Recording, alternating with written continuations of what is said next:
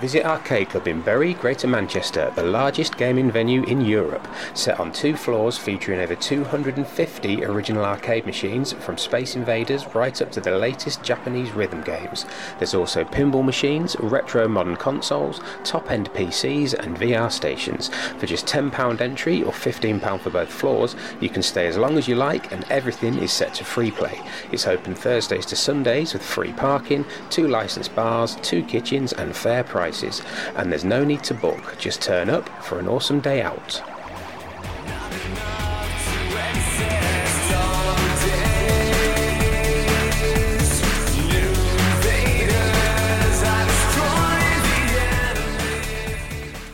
Hello and welcome to the 10 Pence Arcade Podcast. My name is Victor Marland, aka Vertvic. And I am Sean Hollister. My name is Shaw, S-H-A-W, Nolly. Shaw Nolly. Oh, okay. Not Sean and Ollie. Used to say that. Yes, Sean Holly in your face. You're right, Vic. Yes. If anyone's listening, this is the 10 Pence Arcade Podcast. It's the 13th of November today. We are on podcast 120, and this time we're going to be talking about, eventually, Truxton 2, a shooter from Toa Plan. We have mixed views. Don't we, Sean? Of course we do. Well, what have you been getting up to lately? Have you been playing games? Have you been doing any... Well, I say if you've been doing anything arcadey, you work in an arcade. So that's a silly question. What else have you been doing? What else I've been doing? I'm going to have a quick moan, Vic. Go on, then. I do often enough, so why not? I don't often moan. But, you know when I do the podcasting... Oh, you moaning get? I upload them to the website. And then when they're uploaded to WordPress, it says crunching image, and I think, what's it crunching it for? It's only like 700k. Is it a packet of crisps?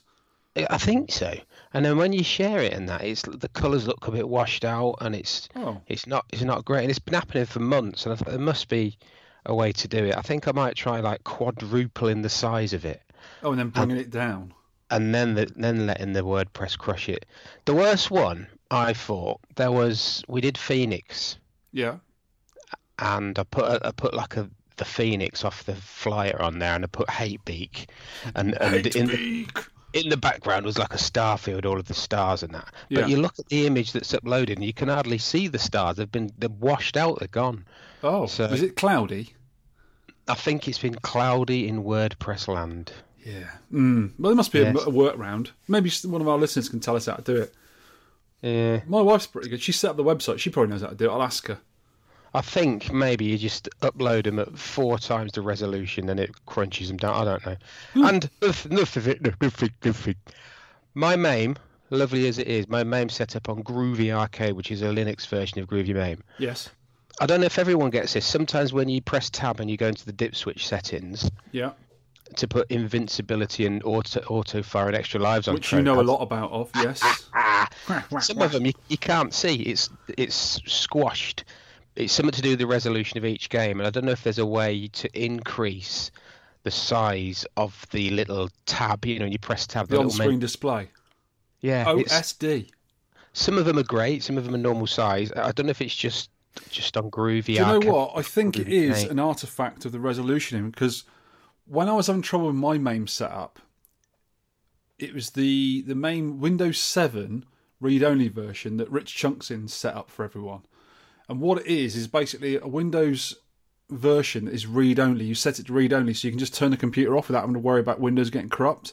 But another portion of the hard drive is where all the MAME stuff is, which is not a problem.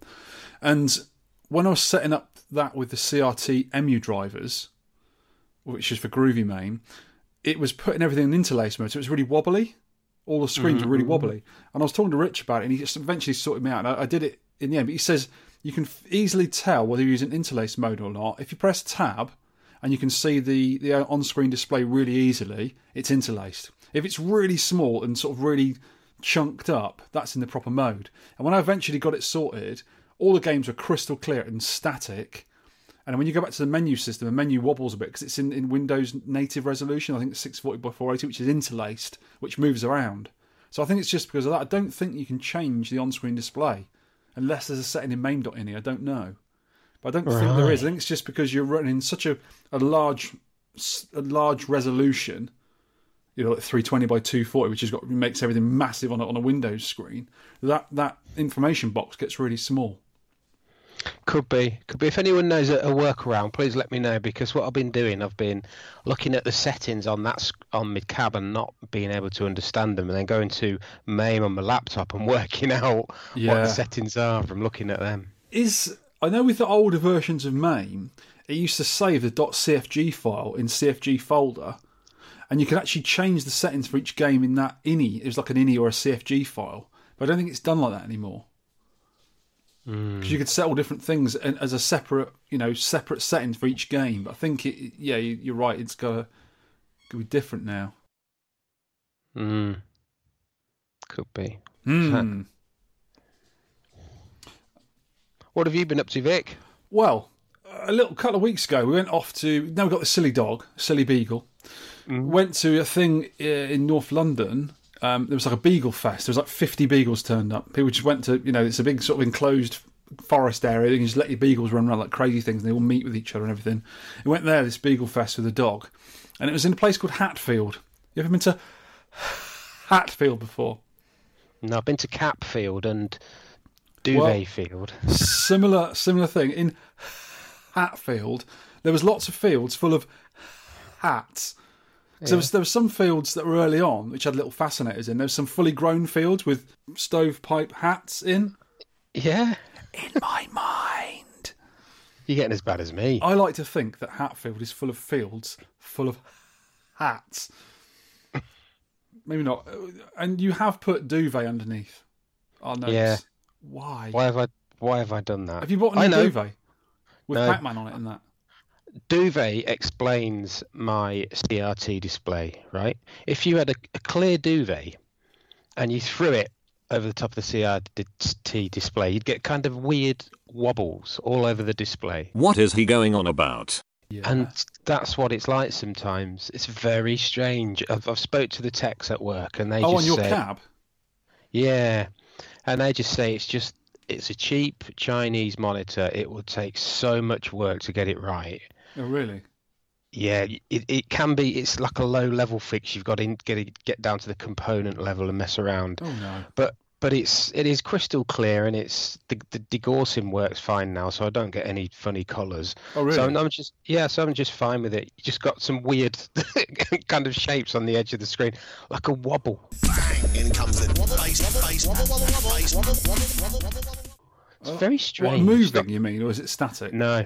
Not moving, and it's not pin cushioned either. It's too uneven for like the pin cushion setting. Well, there is another setting on some monitors called trapezoid, and it's sort of a trapezoid shape is sort of a squashed box. Yeah, it does that because I've got the setting on I've got Polo monitors in my ponies, and there's a pin cushion, a trapezoid, and the trapezoid sort of, if everyone can see my arms, it moves it this way and that way. And you can sort of get it straight because at the top will be sort of on a skew, if you know what I mean, to the other parts. And it might be something to do with that, but I'm not sure if your monitor's got that setting on it or not. It's definitely not on the little breakout board, but it's just wobbles, just strange wobbles, depending on what game you play. It is weird. Are they wibbly and wobbly? Yeah, they don't move during gameplay, but you can tell when you fire it up. Like if you get a screen with the crosshatch screen that Namco use, and that some of them are well wobbly, like someone's thrown a see-through duvet over the display. There he goes again, lunatic. That's why I wrote duvet. Ah, I see. You know what you need, don't you? A better monitor. That thing has been a pain in the arse since you had it. Yeah, and it is a brand new monitor as well. As far as I'm concerned, that is a brand new monitor, just a not very bloody good monitor. That annoys me. Stupid cab. The old monitor that you had in it, that you gave to Arcade Club, would that be a better fit for it? I don't know. That didn't work, did it? It did have a problem. It worked, but it wasn't a very good picture. It needed some attention. I thought they did that at Arcade Club. I thought the tech there actually sorted that out as well. He did do both, yeah. Ask him. It might be better to put the old monitor back in. Could do. Could ask, yeah. Okay. Oh, here's the thing I've had annoyance with as well, apart from my work being absolute rubbish lately. Fitting an Invaders underlay. You know, I got that Midway Space Invaders cocktail cabinet. Yes. Which is the lever version, the weird midway version, not the Taito version we got over here. This is the American version. Yeah. Well, the top of it, the glass on there is screen printed underneath, and the glass was absolutely mullered. It was just scratched to nasty. It was awful. So I bought some new glass for it, some brand new glass. We got all cut, shaped edges, polished all round and everything. And I need to get an underlay, so I got Ollie Muddy Music at Arcade Art Shop to do one for me, and it was reverse printed on sticky stuff. So the sticky is on the print side. So yeah. I fitted it the other day, and oh my god, what a nightmare! Because it's been cut to shape as well. You've got some very thin areas of it, and I tried to do it on my own. And when I was doing it, it sort of stuck together. So I had to pull it apart carefully, and it pulled a little bit of the ink off.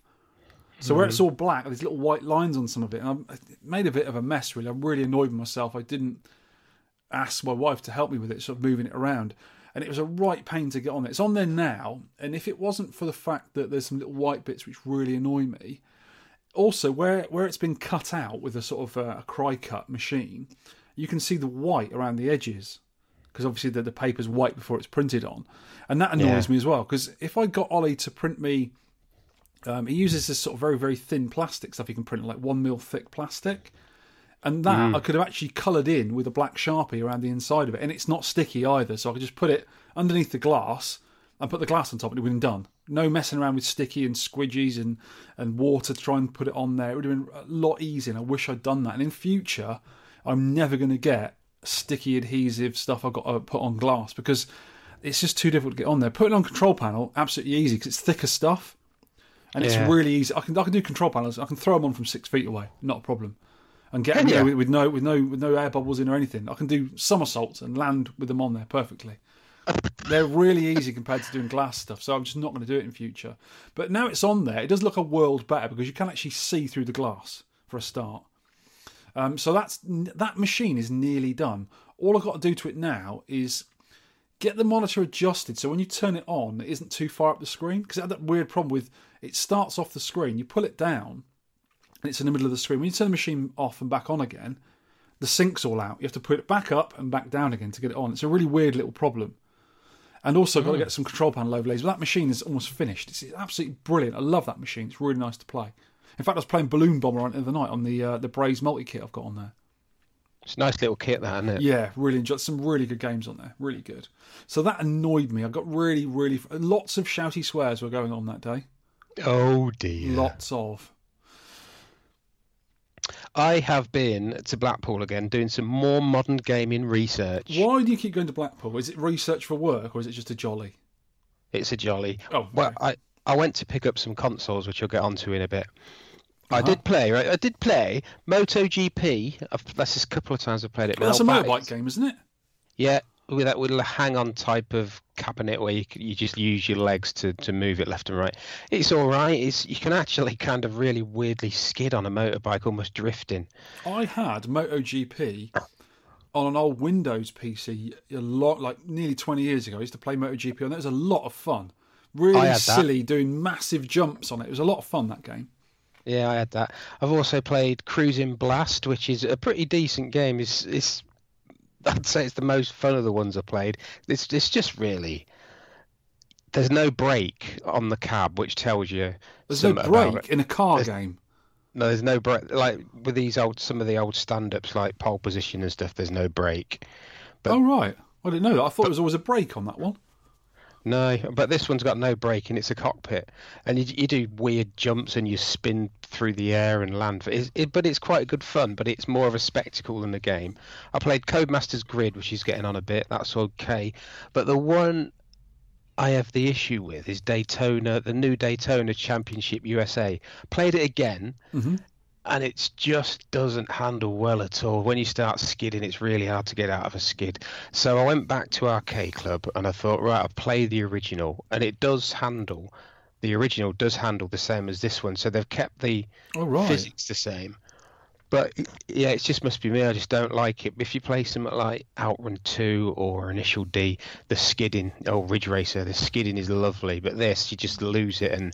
I just don't like the feel of it. Is it because Daytona is rally cars rather than like a Ferrari or an F1 car? Is it because the handling's different in that actual car in real life, do you think?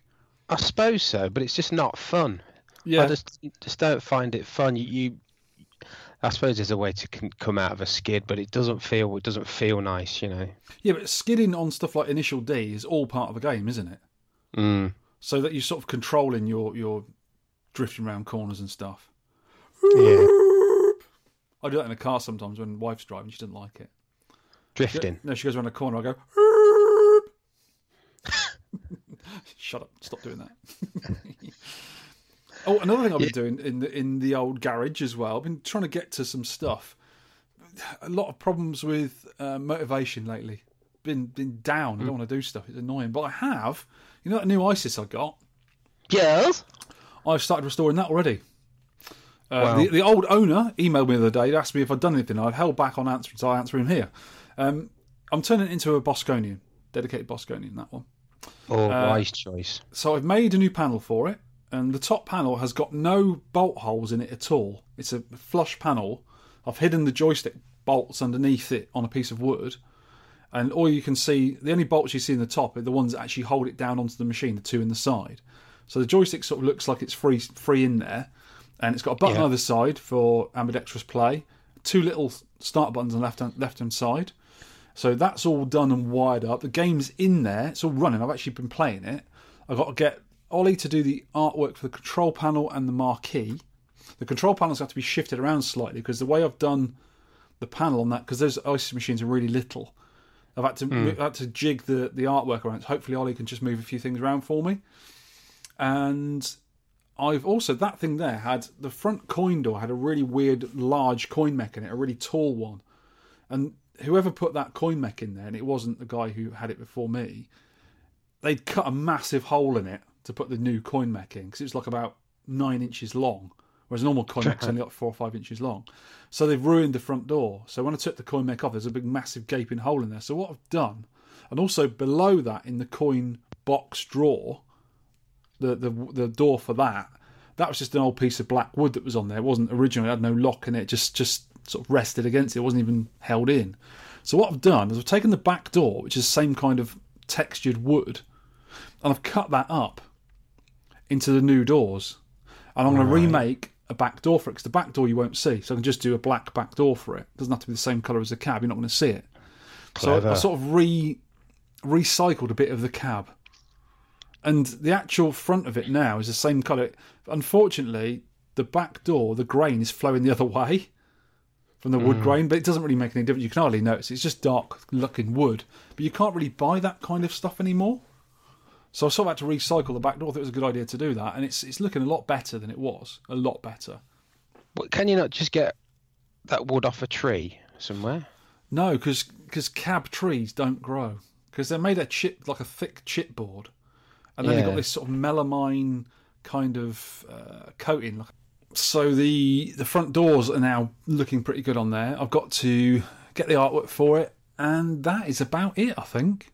There's not much else to do on there. I am thinking about when I've actually done all these little cabs, I'm going to do all 6 as dedicated machines. And one of them is going to have my scramble multi in it, so it's going to be a multi-machine. I'm wondering whether to get little bits of artwork for the sides. Because you could put the artwork on the wood-panelled sides. But in my garage, where they are now, you wouldn't really see them because they're all quite close to each other. If I ever take them to little gatherings, you better see them. You know them big redwoods in Canada, the big redwood trees? Yeah. Some of them come with melamine already on. Do they? Yeah, so you can just chop a bit of that off. Just get me penknife out. It's got a saw attachment. For 4.5 hours. Look, I've got a cab side. Melamine redwood, just Google it. Yeah, I will. It's under Sean Holly's Wikipedia, probably. Actually, I had to rewire the cab as well. Actually, it was set to Konami 36 because I think the guy had it. He had track and field in there. He's playing track and field on a horizontal monitor. So I've redone that to Jammer because I might want to put other games in there as well. I've already got a Jammer to Bosconian harness in there. I also need to make up some new coin mech plates for it because it didn't have the originals on there. And I made some very close ones before for another cab. So I'll make a few of them for the cabs, make them myself. Right. They look nice. But I usually just put buttons on for credits. I don't use the coin mechs at all. I don't bother with coin mechs. Can't be arsed. No. And that's about it. Apart from playing Truxton 2, is that what it's called? Truckstop 2, whatever it's called, the game we're doing this week. Trumpton. Trumpton 2, and also our little side challenge of Donkey Kong Spooky Remix. I've been playing that quite a lot, probably more than Truxton actually, but I did have a good go at Truxton. But that's about it, really. Harumphing at work a lot. Harumph. Arcade news. How cool is this video from the BBC archives about the Scottish scene in 1981, the Scottish arcade scene? It's pretty good, actually. Put a link in the no shows. I thought at first it was a parody, like a spoof, but it's not. It's real, isn't it? I like playing Glaxon. I got 50,000 the other day. Yeah. A Donkey Kong. Donkey Kong's not bad. He's a monkey, you know. That's really good. It's a really good step back in time. It was quite good seeing these sort of dodgy shirts and dodgy moustaches people were wearing. And I was also wondering about the expert they had in there. What was he giggling about? I know. Someone was pulling faces at him from behind the camera or something, I think. 'Cause he was a bit smug, wasn't he, that guy? And then he was almost laughing, weren't he, when he started talking? But I don't know what he... That's why I thought, oh, she's got to be a Mickey take this. But it's not. It's an actual vintage footage, isn't it? Yeah, because it's 1981 as well. There's not many games we're talking about. Some really old games in there. Yeah. Yeah, it was good fun, that.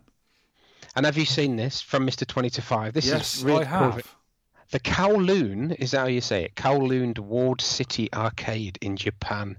You go through this, kind of looks like a weird, strange theme park thing before you get to the arcade. Very weird. Like tunnels and caves and stairs and lifts and stuff. Well, it's a bit of a weird name because Kowloon is in Hong Kong. That's where I was born. Oh. So I'm not sure why. Maybe someone from Hong Kong owns it in Japan. They just wanted to call it after their city or whatever. Yeah, Kowloon is an island in Hong Kong. It's Kowloon Island, Hong Kong Island. And it's sort of like, it's a weird cavernous place. The video, most of it, is just going through all these caverns, and it looks like the Crystal Maze at one point. You're going across like bridges and stuff. And they get into the arcades. The arcade must be underground or something. It's quite fun theme, but if that was me, I'd be like, where's the arcade? Just get me to the arcade. I don't want to be arsing about with this. It's good, though. I like it. I'm not sure about whereabouts in Japan it is. Obviously, Japan's quite a large country, but I didn't go anywhere near it when I was in Tokyo. Middle of Japan, possibly. Middle of Japan, yeah. If you're interested in early design concepts about asteroids, which I am, get your eyeballs onto Tony Temple's arcade blogger site. He's done a very good thing on asteroids development, which is Ed Log. I like Log. Ed Log. Yep. It's absolutely brilliant. Really good piece, that is. And I really like Ed Log's own... He's got a gold-themed asteroids, which they gave him for, I think it was a 10,000th machine or something. It's really, really cool. Yeah, it's a really nice-looking machine. One of a kind. God, that's cool. Talking about old games, as we do quite often, Richie Knuckles' Space Invaders world record has been beaten by an Australian, John Tannehill. There's a good article on the Guardian website about this, which you also put in the show notes. It looks like Richie Knuckles has taken it really well, because there's a picture of him congratulating John at the time, and hopefully he's going to try and get his record back again. But I think the record is 100 and something thousand on Space Invaders, which is insane. Yeah, I read it. It took the guy 4 hours, and this is a guy, I think he's going to get a lot more records. He's only a young guy, and he's got a methodical approach to records and how he's lived his life, if you read it. Yeah. So he's just right. I can, he did well at sports at school and that, like, if I can beat him, I can beat him this week. Next week I'll beat these two. Next week I'll beat these next two. And he's just, as long as he's constantly improving, he's happy. And that's how he's done this. Space Invaders is just approached it like I would, Vic, like a highly trained mind of organised things. Another thing that's about this that people might not understand with the record, when you get to about 7,000 to 10,000 on Space Invaders, which is no mean feat. I think my best ever on Space Invaders is 6,000 odd. It gets to the point where the invaders are so low at the start, you have to play it in a certain way where when the invaders are right above you, just about to land, they cannot fire at you because there's no space for the fire. So you can actually sort of use that as a tactic. But if you make one mistake, they land and all your lives are gone. You don't just lose one life; you lose all of it. And he was having to play that for over 3 hours like that in a really intense way, without making any mistakes. It's almost not quite, I think, but almost that kind of feat like people like John Studley do in Pac-Man, where you cannot do anything wrong in 6 hours. Not one tiny glitch wrong and you've had it. And the same with this game. If you made one little mistake and you missed an invader and it landed, that's your game done. And he's had to play that for 3 to 4 hours like that. It's insane stuff. Really well done, though. I can't do that. I just haven't got a concentration. And no. Any world record like that, I just couldn't get.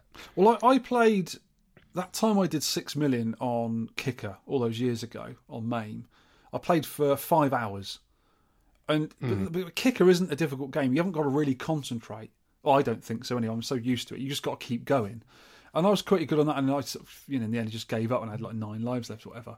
But people play that game in particular for like 20 odd hours. And playing anything for that long, I don't think I could do because it just... Yeah, your hands would start hurting, your brain would hurt, you get migraines, your eyes would hurt, you'd have to go to the toilet all the time. And I just don't think I could be bothered to play that for that long, you know?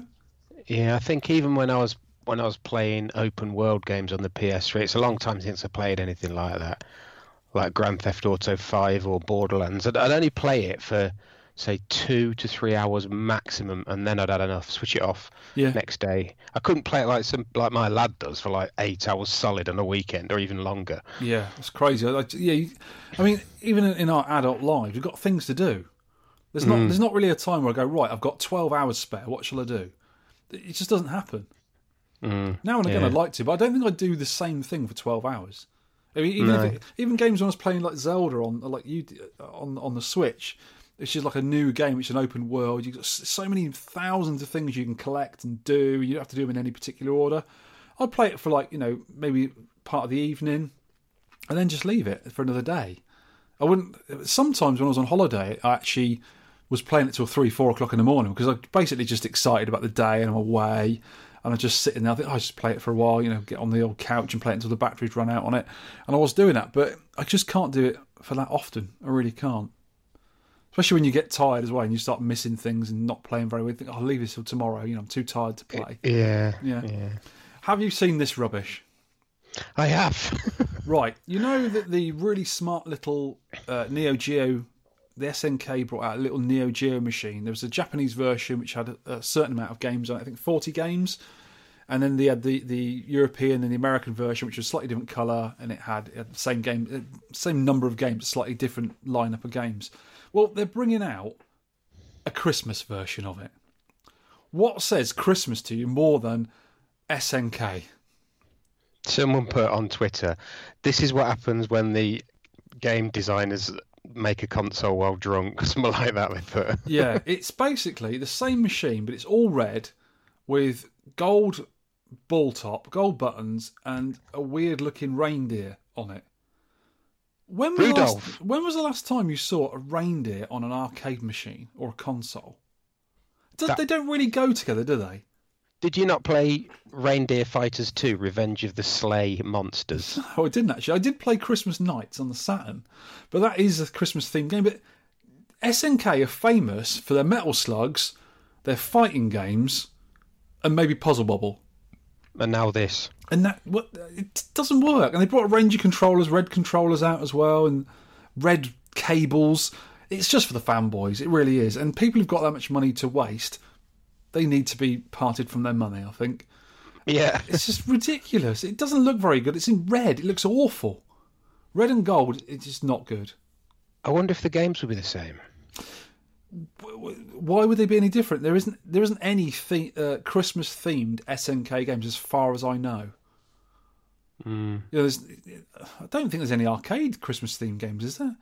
When did you ever see Santa or elves or reindeers or whatever in an arcade game? There wasn't really any, was there?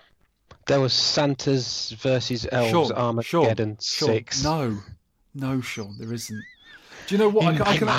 I can actually think of one Christmas-themed game, and it was a hack. And we're going to talk about it later on, is DK Remix Christmas Edition. Yeah. Which has just got some Christmas graphics on it. It's nothing to do with any Christmas stories or whatever. Yeah, so I'm not going to be picking that one up. But getting on to pickups. Arcade pickups. Yes, I've got a load of pickups, You Vic, better again. leave this. I've not got many. You've got a few. I've got this here, kids. Look at this. Oh yeah, that's an iPhone, isn't it? No, it's a Motorola G6 Plus. What, you mean other companies apart from Apple make phones? Really? Yeah, this is running an unskinned version of Android 8. There's no baloney on this. You don't have to That'd be try messy. to. You don't have to try to uninstall loads of rubbish because there's nothing. There's only, I think, the only thing that's on here that you can't get rid of is LinkedIn, and you can just ignore that. Has it got Snack on it? No, but it can do. That's all I want on a phone, really. I have no games on my phones because if you're out, you only play games on your phone when you're out, I think. And if you're out, you want to be enjoying life and not on your phone. Absolutely. Yeah, me and Waf have a no phone rule when we're out. We went out for a meal. We had a meal this afternoon, actually. Did you have pie? I did have pie. We went to this little country pub because I'm working completely bonkers hours now. Like I'm working into the night over the weekends. Yeah. We can go out during the week. So I had a cheese and onion pie, chunky chips, and beans. Chunky chips? Proper cooked chunky chips, lad. Nice one. So you've got basically an iPhone that's not made by Apple. I don't know. It's a nice phone. They're all the same. It's very powerful. It runs all that I want on it because I use it for streaming people playing games at arcade clubs. So this is better for that. I can stream them, upload it to the Facebook page, and then get thousands of views from admiring people. The books of faces. Yes. Other stuff? Any other things you've been getting apart from a daft new phone? Yeah, well, one of the reasons for going to Blackpool was meeting my friend John Stewart, a.k.a. Retro Reloader. We'll have to put a link in the no-shows. And he had a load of consoles in a cafe in Lytham, and the cafe shut down. Oh. And he said, oh, God, I've got to put these consoles somewhere. I said, I know where you can put them, mate, in the back cave. In the back cave! So I've picked up 2 massive suitcases full of consoles, and I'm testing them as we speak. What kind of consoles have you got? There is... really old stuff, actually. Master System 2, Mega Drive, and then you've got the 16-bits, Dreamcast, GameCube, a couple of Famiclones. Oh, nice. Famicom clone, yeah, an original Famicom, SNES. I think it's about 10 or 11. I'm looking through it all. Good stuff. So I'm going to test it before I go to the Batcave on Saturday, because when I don't, I have a right nightmare trying to get everything set up, thinking, does this work or does it not work? So I'm testing everything before I get there, so I know when I set these things up on the TVs, they do work, and it's the TV's problem if they're not working. Yeah. And then you've got to mess with all the inputs on the TV and all that. You can do that in that 9-minute window of spare time you have during the week. Yeah. I mentioned it earlier, the under glass artwork for my Midway Invaders Deluxe table, which has gone on. I'm not happy with it, but it's going to have to do. In the future, if I get so annoyed with it, I might have to ask Ollie to make me one of them plastic ones that I talked about and get that done on there. But I'm not sure at the moment. He's also done screen bezels for Food Fight and Bosconian, and also the reprint of Cuba, because that was slightly off position, and he's redone them. So I cannot wait to get those, but I have to send him some sizes for the control panel overlays first, so we can get them printed and send them all to me at the same time. I'm looking forward to that. Nice. Listener feedback. We have had loads of feedback. Thank you for talking to us, everyone. And the first one is from Buller. Great episode again, guys. I particularly enjoyed Sean's tales of London travel buffoonery and voiceover guy chastising Victor for eating hallucinogenic bickies before playing the Bagman hack. A big thank you to Sean, who greeted the Arcade Club Virgin last weekend and even gave me a custard cream to help me put at ease in my new surroundings. Nice to meet you, Sean. Hopefully next time you can show me around the place and school me on 1942. He was not too fond of Teddy Boy Blues that week, although the attract screen is amusing at least. This is Evoga on UK VAC replying to a spooky game suggestions. 10pence Arcade. I've just started listening to your podcast and it's excellent. I was shocked looking at the website to see the photos of you two from the voices. You seem older and your partner in crime sounds much younger. You cheeky get, Evoga. Thinks I sound older. Oh, yeah, he's talking to you, obviously, yeah. But does everyone know that Sean was 92 yesterday? 49, mate. 49. Coming to the on big Saturday. On Saturday, sorry, yes. Yeah, what am I about yesterday? Yes, Saturday. Because we are actually recording late. Why are we recording late, Sean? Because I was tired yesterday, Vic. Oh, here's some good feedback. Yes. Hello, Sully. Yeah, lovely stuff. This will be soundtrack for me stripping tomorrow. Wallpaper, that is. That's so obviously doing a big DIY. So crazy dog. Lewis Batcave has put the first rule of 10 Pence Arcade podcast is you do not talk about 10 Pence Arcade podcast. The second rule of 10 Pence Arcade podcast is you do not talk about 10 Pence Arcade podcast. The third rule of 10 Pence Arcade podcast. Stop. Someone yells stop, goes limp, taps out, gets arcade hand, and game over. Fourth rule. Only 10 pence, 1 credit, no continue. Do you know what this is about? Because you thought me and Lewis were the same person, and he's quoting Fight Club anyway. The guy is the same guy.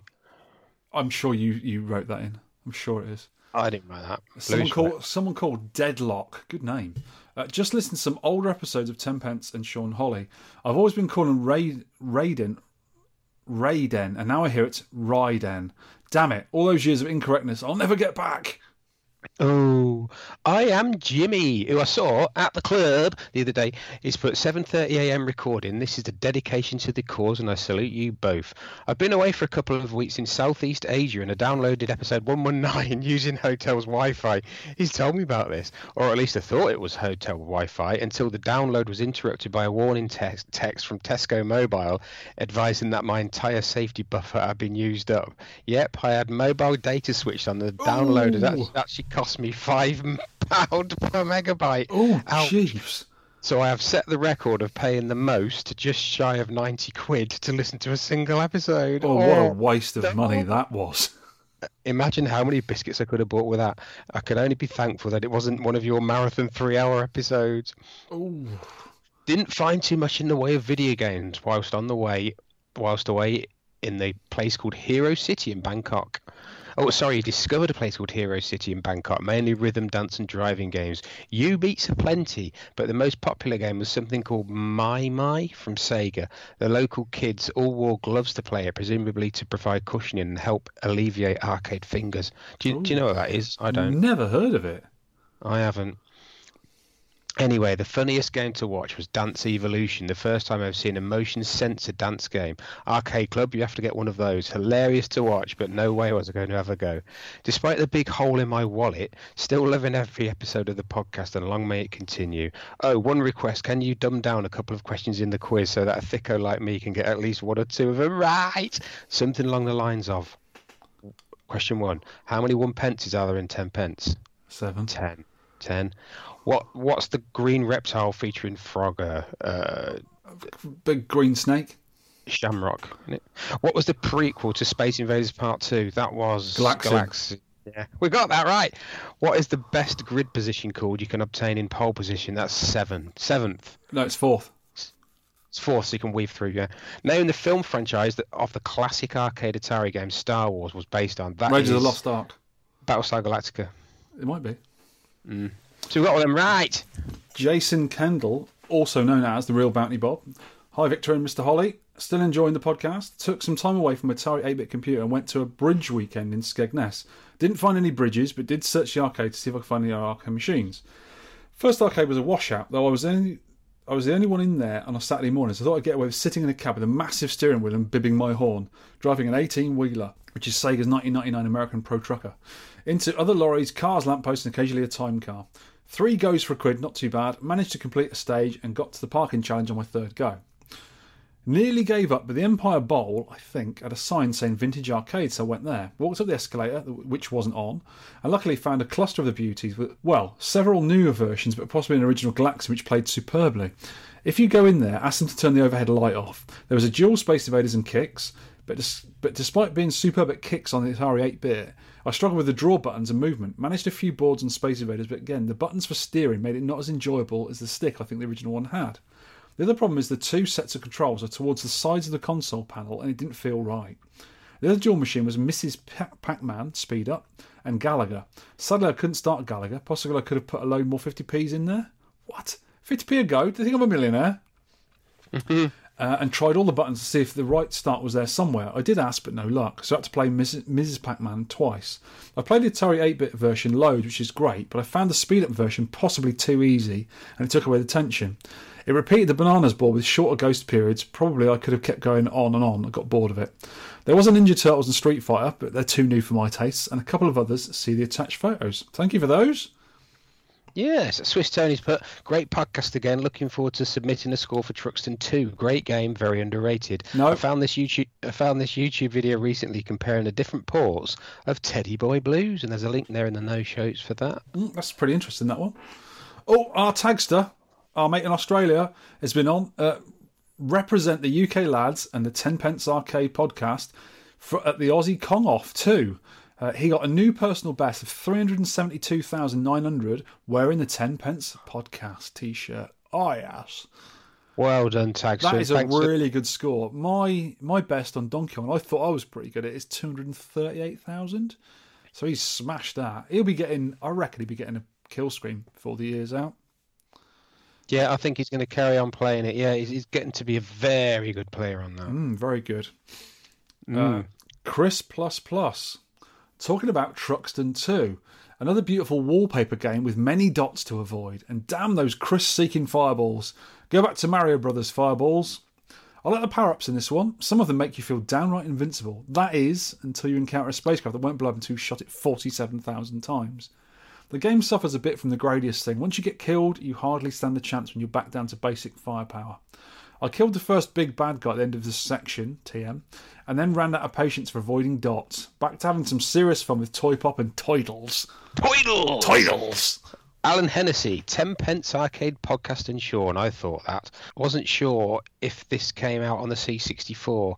Gonna give it go on emulator if you get a chance. What's this about? Is this about Teddy Boy Blues? Must be. Anyway, hope you're well settled with Andy and Gaynor, Sean. You sound much more relaxed on the podcast. Amazing what a change can do for your health and mindset. I could do with a bit of that. I could do with a bit of that. Now I just need to get someone to hire me. I'm getting too relaxed. I'll be asleep in a minute. Yeah. Now I need someone to hire me for my dream job. You do, Alan. Get hired, mate. Mark Stevens. Great episode, guys, as usual. Thanks to Sean for asking me to play Strider on the Arcade Club Facebook page. I really want to demonstrate the infinite drone glitch on stage 1, which allowed you to keep the drones throughout the game, but I buggered it up. I'm so bad under pressure. I thought I could talk and play at the same time, but apparently I can't. Keep It the Great Podcast, guys. It's definitely my favourite UK-based arcade podcast with 10p in the title. There are so many to choose from, isn't there? He did brilliantly. I was filming him, and you know what that's like, because I talk and they're talking. And he 1cc'd it. Oh, really? And yeah, brilliant. He 1cc'd Strider, and then I said, "What else can you do?" And he says, "Just look around." And he said, "That." Yeah. I've got to get him back there because he's a top quality player, world class player, I'd say. Have you filmed Mr. Charlie Fire yet and not put him off when he's about to get a kill screen on Donkey Kong? I was going to last Saturday, but I was very busy. I was working the bar last Saturday night, and it was mental. How many people had to keep an eye on you? Why? What? Behind the bar. No, I'm good at serving bar people. You're also good at drinking the bar drinks. Drinking the IPA. Yes. I've had a couple of nice comments online about the hilarious bold gentleman. I have, honestly. The hilarious bold gentleman looked after us all night. Oh, I don't know nice what one. I can't remember. I was mucking around as I do. Absolutely. Anyway, guess what else, Vic? Go on. When I'm installing all the apps back on this wonderful new phone, I use an app called Podcast Addict. Okay. Which Rav from Retro Hour put me onto, Ravi. And I looked in the reviews section, and there's loads that it's never seen. Oh, really? Yeah. Well, I didn't know anything about that. Yeah, I didn't know you could put reviews on this app, and there's at least 50. I'll have to look through them. What, all saying 1 out of 10 rubbish? Please don't listen. They're all going back to, some of them are going back to 2015, 2014, so... Oh, so all those listeners who've reviewed us, thank you very much, then. Sorry we didn't know that you were reviewing them for us. Well done. I'll have to read a few out. No, cool. They're all along the lines of the bold one with the beard. The bald gentleman looking after us.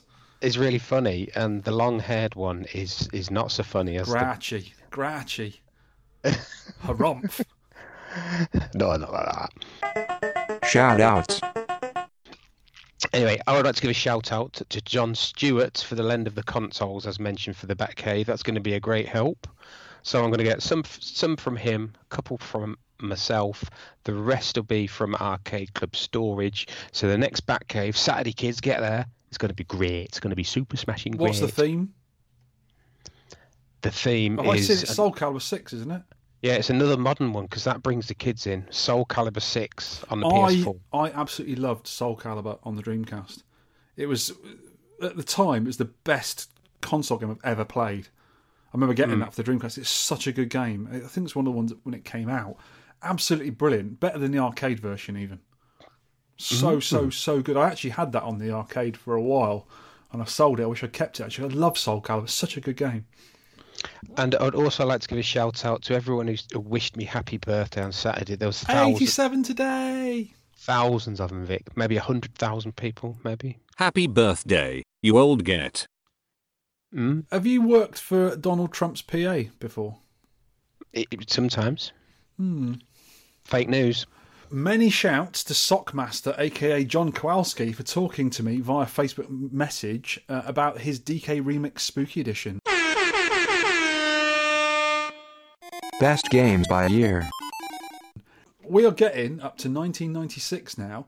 I think we're going to do this till, say, year 2000, then knock it on the head. We could do like when we get to 2000. Maybe a best of 2000 to present, because there's not that many games after 2000 that are that brilliant. We're getting quite short of them now, aren't we? Compared to the golden area. Especially us old duffers like the older ones, don't we? Oh, yes. So, 19XX, the war against... Well, let me say it properly. 19XX, the war against destiny. From Capcom. This is a half-decent vertical shoot-'em-up. Quite like this one. You missed off, you cheeky scamp. No, I didn't. Battle Garega. How did you miss that off? Battle Garage. Because it's crap. Oh, it's one of the... It's Rubbish. Noted as one of the best shooting games ever, but I like Battle Backrade more. Yeah, but you said that about Truxton 2, or Trumpton 2, or it's called. I totally disagree. Dancing Eyes from Namco is a really odd Amidar kind of game, but set up on a 3D girl's clothing, and you sort of move around the girl and colour her in. But as far as I know, I don't think it's a pervy game. I think it's just a girl sort of spinning round, and she's got these squares on, and you've got to fill the squares in. It's a really weird game. Have we not mentioned that before? I might have done. No, it's odd. It's an odd game. Talking of pervy, Dead or Alive, the first Dead or Alive from You spin me Tecmo right was round, out. Sean. Right Like round. Like a record, baby. Right round. This is famous for the bouncing boobs, but apparently some of the fighting mechanics are solid in some of the versions of it. Dead or Alive 2 was a big hit on the Dreamcast and PS2 at the time. I think Dead or Alive 2 is the better version. Don't know. Anyway, this is Density Go from Taito, the start of a long-running train simulator series. It's quite appeal, it's very relaxing, where the player assumes the role of an engineer who must take passengers to the station within a certain time limit. And then I've put, hang on, this is a February 97 release, not 96. Leave it here or we'll forget. Oh, thank goodness for that. But let's go back to Density Go. Why would you want to control a train? There must be a very small demographic of people that think, you know what I want to do for a living? I want to be a train driver, right? That's fair enough. That's probably quite a good little job, actually, especially on the underground and in London. It's well paid. But when you think, tell you what I want to do, I want to play video games, but I want to ride trains around. Not spaceships and fast cars and motorbikes and stuff like that. I want to drive a train. I want to put my hand on one handle and go forwards and backwards.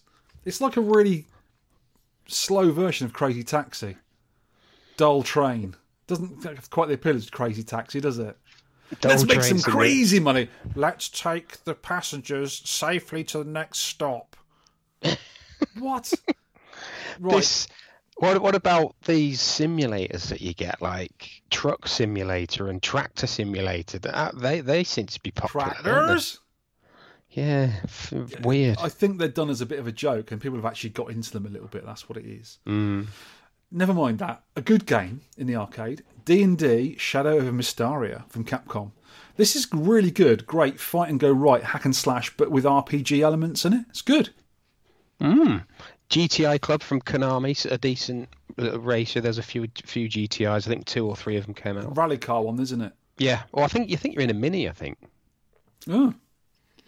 From what I recall. Here's a good one. Hot Dog Storm by a company called Marble.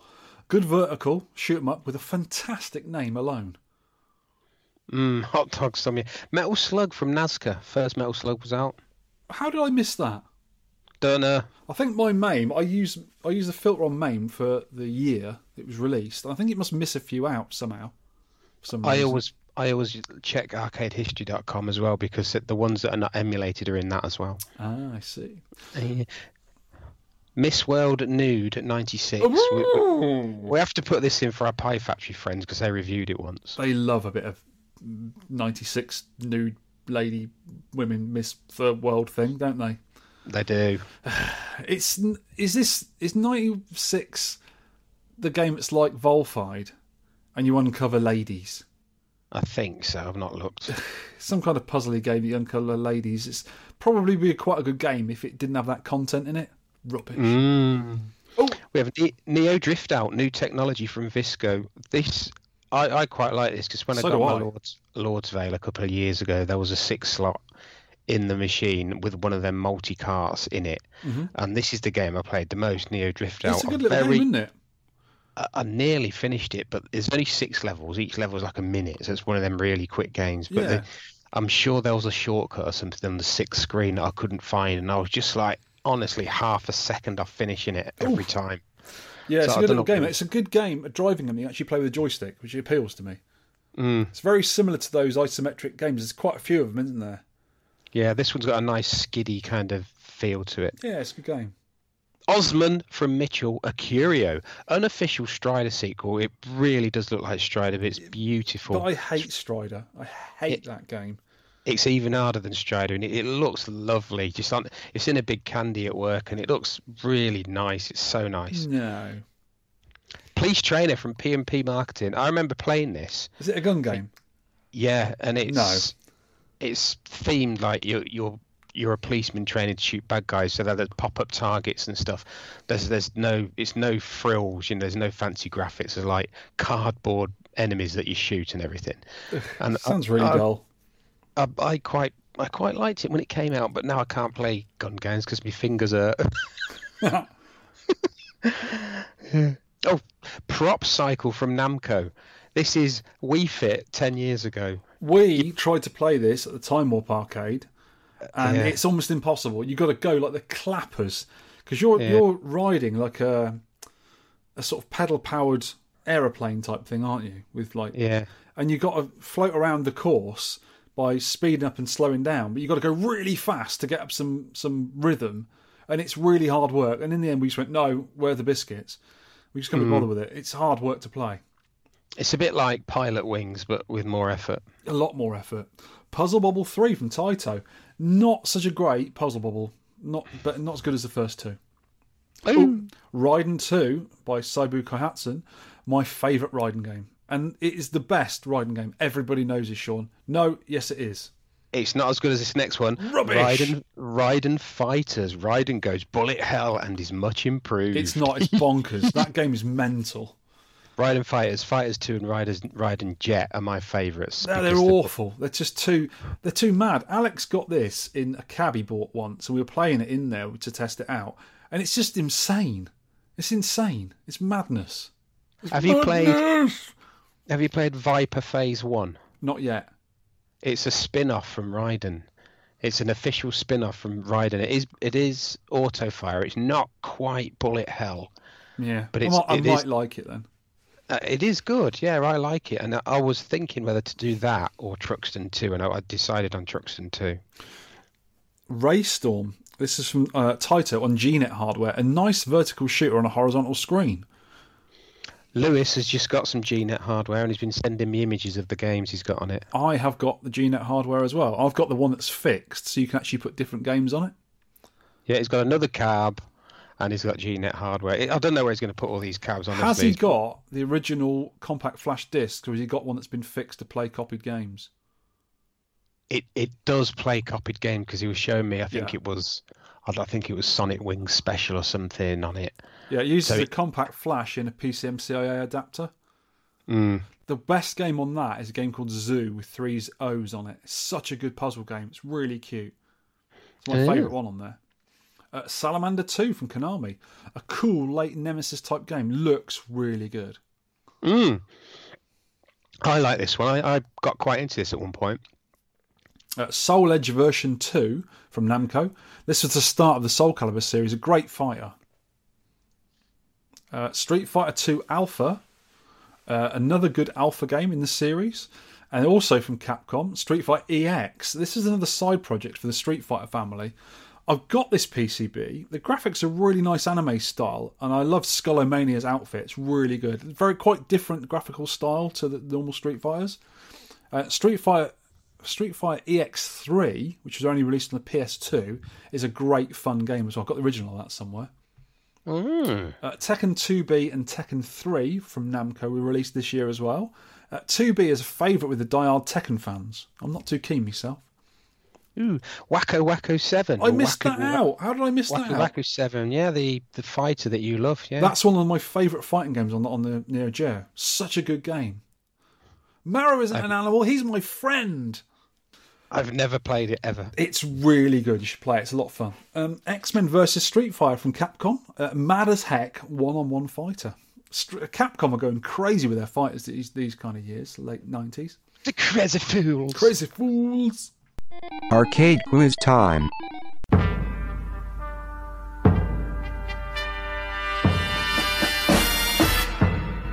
I think you should get 8 out of 10, I think. 8 out of 10? On this. Okay, yeah. On the new quiz. Are they going to be as easy as what I Am Jimmy says?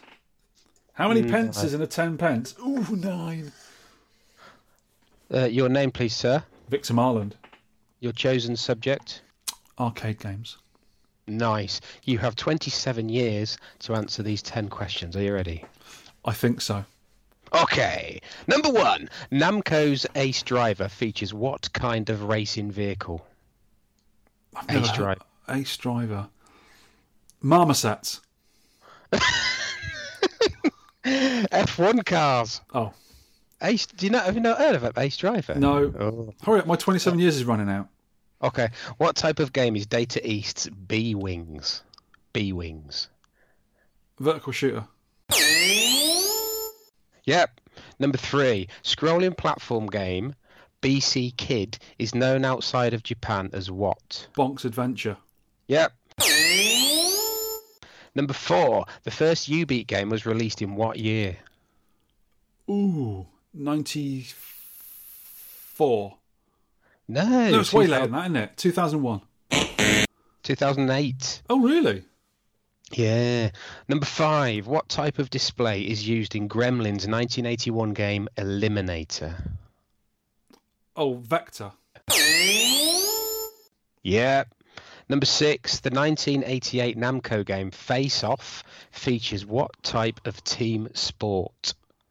Face Off. American football. No, ice hockey. Ooh. Number 7. How many Pokey sound chips are used in iRobot? 2. 4. Oh, bugger, I knew I've that. done these too hard. What was so unusual about the graphics in the 1983 Bally Midway game Journey? Oh, they had digitised faces from the band. Yeah. In black and white on a colour display, which is weird. Name the 1986 IRM game subtitled Radical Ninja called Kid something. Nicky. Kid Nick. Yeah. Last one. Kid Knickers. Konami's 1989 game Missing in Action is a sequel to which game? Green Beret. Yep.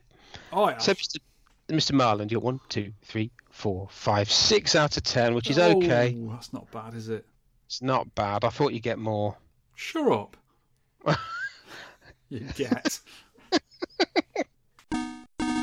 Featured game review. Right, here we go. This is We're moving on to our featured game review. It's rubbish. The end. No, let's go on to our side review game of. Oh, what you want to go on? Go on then. Here we go. Kids. This is Truxton 2, Tatsujin O from It's Toa. not pronounced like that. It's pronounced Tatsujin. From Toaplan in 1992, the mighty Toaplan. When they did shoot 'em ups, they were brilliant. When they did everything else, not so good. You just got that little faraway look in your eye then when you said that. You sort of looked up to the ceiling and went, "Oh yes, I remember Toaplan and their glory days. Yes, Toaplan shooty things. Yes." This is compiled. This is compiled by an 8-way stick and 2 buttons, auto fire and bomb. It's running on a 68,000 processor at 16 megahertz, so pretty nippy for them days. Lots of megahertz. Right, this is dead easy to play, kids. You don't even need me to explain it. It's a classic 6-level spaced themed vertical scrolling shoot 'em up, cranked up a notch with gorgeous graphics and a great melodic soundtrack. One of those things is a fact. You get 4 power-ups, they're nice and simple. You get blue, green and red. Blue gives you the homing in kind of lasers. Green gives you a spread shot. The blue one is basically the toothpaste laser, which Raiden 2 nicked. But these are straight lines. They sort of follow around, though, like the toothpaste laser. Yeah. Green is a spray shot. It sprays out. Also, you always have a forward-firing salvo of bullets, and the red one is your forward firing bullets and a spread of bombs that eventually spread out in 8 directions from your ship. Kaboom! So you can shoot behind you and stuff. Changing power-ups knocks you down 1 level. So if you go from green to red, say for example, you lose a power-up, but it's not terrible. 5,000 points if you've got full power-ups, and another one comes along if you collect the P and you get more. It's not a P, is it? It's its little round symbol. Sean is taking the P. There's quite a few points to be had by getting 5,000, because this is not a high-scoring game, really. And there's a speed-up. I only get 1 speed-up. I think 2's all right. I normally only get 1. The thing with this game is, this is before the small hitboxes of bullet hell, and this is a big ship on the screen, so you have a massive hitbox, so you can get killed. Just if a bullet just scrapes you, you get killed. But we have been spoilt with the bullet hell, so this is to be expected. This kind of collision detection. Yeah. And was it one of the first games with auto fire as standard? I think it may have been. There were others, I think. Centipede. Technically, it has, doesn't it? When you're close to something, it fires quite quickly. Yeah, but you can switch it off in the dips if you want. There isn't any pause when you complete a level. Don't I know it? You don't know what level you're on. You only know what level you're on when you enter in your high score name. That's it's just relentless. Yeah. Man up, or man off. Man off. Yeah. No, man down. Man up. So me. You've just got to keep going and going. And I've found there's hardly any literature on this. I've found a nice little Japanese flyer. Normal shot, search laser, napalm bomb. We've explained all that lot. You can get a one-up fighter, which I have never seen. Oh, extra life, yeah. Yeah. Destroy all the enemy's attacks over 6 stages, operating hyperfighter using 8 direction lever and 2 buttons. Giant bosses are waiting for you at the end of stage. They are. Yes. Right, tips and secrets. You can go over the top of some of the enemies without dying. You've got to know which ones. Oh, really? How do you know which ones until you collide into them? You don't. That's helpful, isn't it? Well, sometimes you go over them and think, I'm not dead, so remember that for next time. Rubbish. But some of them you do die. I don't know why, but there you go. And as with many Toaplan games, the original Japanese version is harder than the export versions. Oh, how can it be? Us Westerners are rubbish. Truxton 2 is like the original Truxton, where all regional versions are on a single board. Just swap them with us dips. Anything labelled some Japanese thing will be harder than anything labelled Truxton 2 on the Europe and USA version boards. Graphics and sound, OMFG.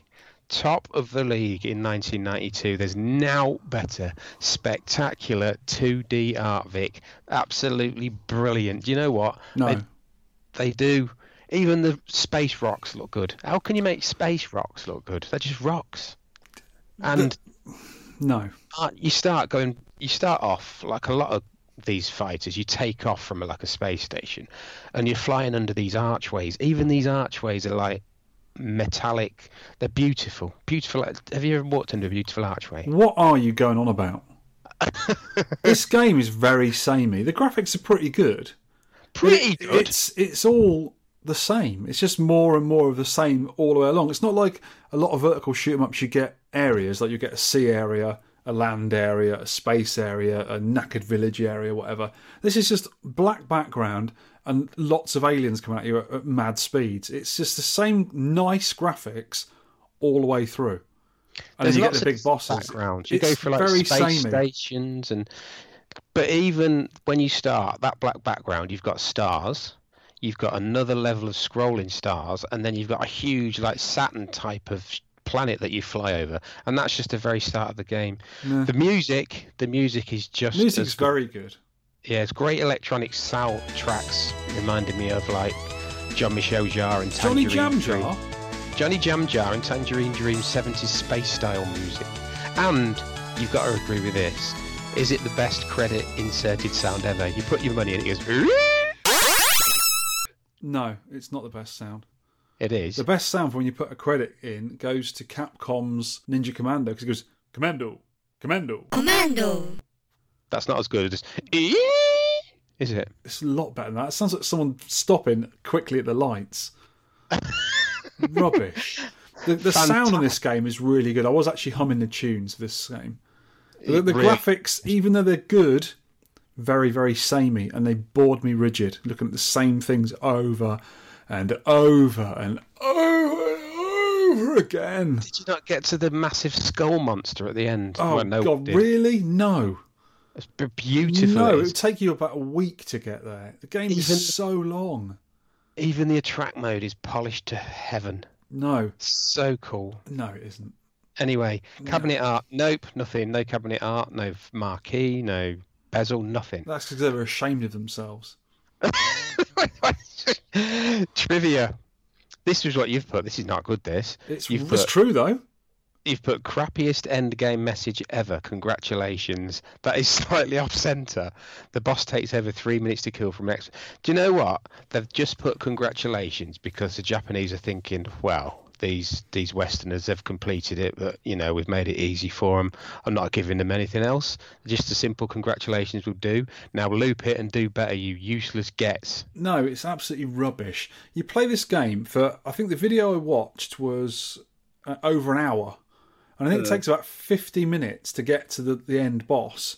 And you don't know it's even the end boss because it doesn't tell you what level you're on, which is also annoying. But the guy who was playing it, I didn't think he lost any lives getting there. And then he finishes the game. It just says, congratulations in a normal font, not even a big font, exclamation mark, which is slightly off centre, which really annoys me. And then you just go back to the start again. Doesn't even stop and say, you know, a little bit of the story, you know, so-and-so saved the planet and blah, blah, blah. Nothing, just more shooting. Which I think... I do like games being simple. You know, you shoot this, you shoot that, you collect this, you collect, you jump over that. That's great, easy. But on this kind of game, you sort of want a bit of, you know, what's going on with it. Maybe a little story, or, you know, see the people who made the game at the end, or something. Something to say. Well done, you've completed this really difficult game. There you go, and please keep playing, and then start you back at the start again, maybe with a harder difficulty level, or whatever. But it's just really poor. It just goes, oh yeah, congrats, yeah, and just play again. And they're not bothered. They're thinking, oh, you did all right. But yeah, you didn't but we do that are. great, mate. And it was made for players in the arcade, not just excellent Japanese players. Yeah. I'm sure the Japanese do like to win a game and go, look at that, it's complete. Look, there's all the people who made the game. There's some nice pictures and some nice music at the end, and then I can play again. But on this game, it's just as you say, it's relentless, and the levels seem very, very, very long. I don't think I even got to a main boss at the end because it just, you know how some games like Raiden, you'll see like one little mini boss will come and then maybe another and then another. On this, it's just like another and another and another and another and another and another, and it just keeps going. You're like, oh my god, when is this level going to end? And none of the levels actually end because, as you say, you just keep going. There's no break in it at all. I think you need a little bit of a break in a game. Even if it's just a sort of an interstitial screen which says, you know, this level, this is your bonus for the level, bing, off you go again. This one just doesn't do it, and I think it needs that in there. Because it is quite a frenetic game. It's quite mad. But yeah, I do actually agree with that. I think it should have had actual finished levels, Yeah. But I wonder if they ran out of memory. I don't know. It all depends on hardware, I suppose. What sort of how many what kind of chips and EPROMs they could use. But normally in those kind of games, they wouldn't sort of miss that bit out. I don't know. That's what they've done. They had Are you making excuses up for Tower Plan? 28 bytes of memory left, and they didn't even have enough bytes to place the congratulations in the centre of the screen. They ran out. That's how good they are. They are squeezing every single piece of brilliance out of their hardware. What they could have done is made the levels half the size and then put some nice bits in to finish it off. So at the moment, unfinished. It's a completely beautifully polished game. I really don't think it is. When I first played it and went, oh my God, this is dull. And I thought, no, I've got to put a bit more effort in. Like you say, give it an hour or whatever. And I played it a bit more. And as I got a little bit better at it, which I did get better at, I thought, this isn't too bad. And I was thinking, when does this level end? And I tell you one thing I don't like is, when you go in the asteroid field in the first level, and you're shooting just the rocks and you're knocking them out of the way, and you get these cheeky little gets hiding in the asteroids. And it does get on this thing, it's almost like the bullet hell games where your weapons are red, green and blue, as you say. So if you get the green one, it's green sort of lasers coming out of you, and blue, it's got the blue flying around, and red is going everywhere. And the bad guys' bullets are yellow. And they're quite a decent size, but when you start getting quite high up in your weapons and you're maxing it out, there's a lot going on in the screen, and there's a lot of things moving around. It doesn't slow down at all, which is nice, but there's so much going on in the screen. Sometimes and also one of the lasers that the bad guys, the three come together, they fire these little skinny purple lasers. You could hardly see them amongst all the action going on in the screen, and you do tend to get killed by all this stuff going on. Like Chris Plus was saying, it's just like a wallpaper game with loads of tiny dots being flown at you. And that's what it feels like. 'Cause you tend to... I got killed so many times by not realising something hit me because all my fire was flying around. I found that sometimes it's to let go of the fire button just to clear the screen to see what's going on and then go back onto it. I didn't find that at all. Yeah, but you're used to playing the bullet hells. So you're used to keeping an eye on your ship and making sure nothing's going near it. I'm trying to see what I'm shooting amongst all this hail of colours going everywhere. And I think it's just too much. It's too busy. No. I am correct. Anyway, the ports, sequels and legacy, there's only one I can find, which is an FM Towns version, the Japanese PC. Do you know why? It wasn't deemed good enough to put on the home computers. It was too good for home computers, that's what it is. Or PC Engine got all the decent ones. It's too good for PC Engine. Oh, yeah, right. I bet you couldn't argue this with Superstar Soldier. It's a way better game. Yes, it is. It is a good game. And this kind of reminds me of that, but Superstar Soldier much better. It is decent, actually. I'd have to think about that one. Anyway, kids, let's do the scores from and there are bottom many. to top. There are many. Let's start right at the bottom with Alan Delta Lima, 38,600. My brain is wired for side-scrolling shooters like R-Type. Not feeling this yet. Phil Horse, 49,460. Phil Horse didn't like it either. Flash, 60,710. Love the graphics, love the music. Just a shame I'm utter rubbish at it. More time needed to get good, but life gets in the way. Mr. Benny Benassi, 68. Are you going to do the noise? You look at that video, you'll love it. Nope. Go on, Victor. Entertain him.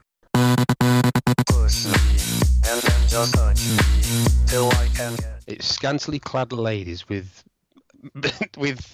what are they called? What are them things you drill holes in the road with? Drills. Christ on a bicycle. Where am I? Oh yeah, he's put I Suxton at Truxton. Amazing game though. Rob Carpenter, 72,030. Trumpton, great game. Taxing for us non-elites. I was relieved to actually make the scoreboard. Dying. Only to be left with a rubber band stroke paperclip for a weapon. Very frustrating. Trumpton, for people that don't know... Oh yeah, we better explain Trumpton. It was a 70s animated children's programme with a stop frame animation, wasn't it? Yeah, and if people don't know what it is, listen to this sample.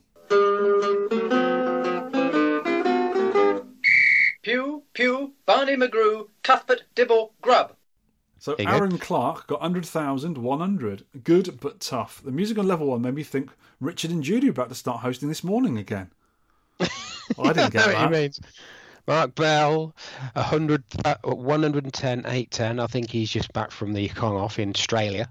A great shooter with the typical tower plan. Beautiful pixel art. The checkpoint system on death is a little frustrating, though. I'll talk about that in a bit. Paul Higgins, 112,570. Rock hard after losing the first player. I'll agree with that. Stacey King, 114,040.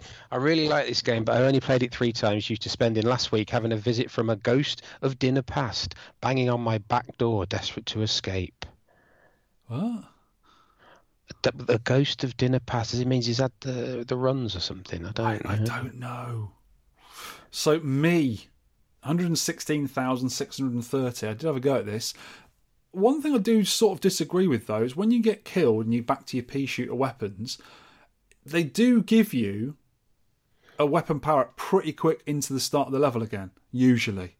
Yeah, and I find if I grab the blue one, it tends to help you get back up to where you were. So I don't find it too difficult to get back where I were with my power-ups. So I don't really agree with that.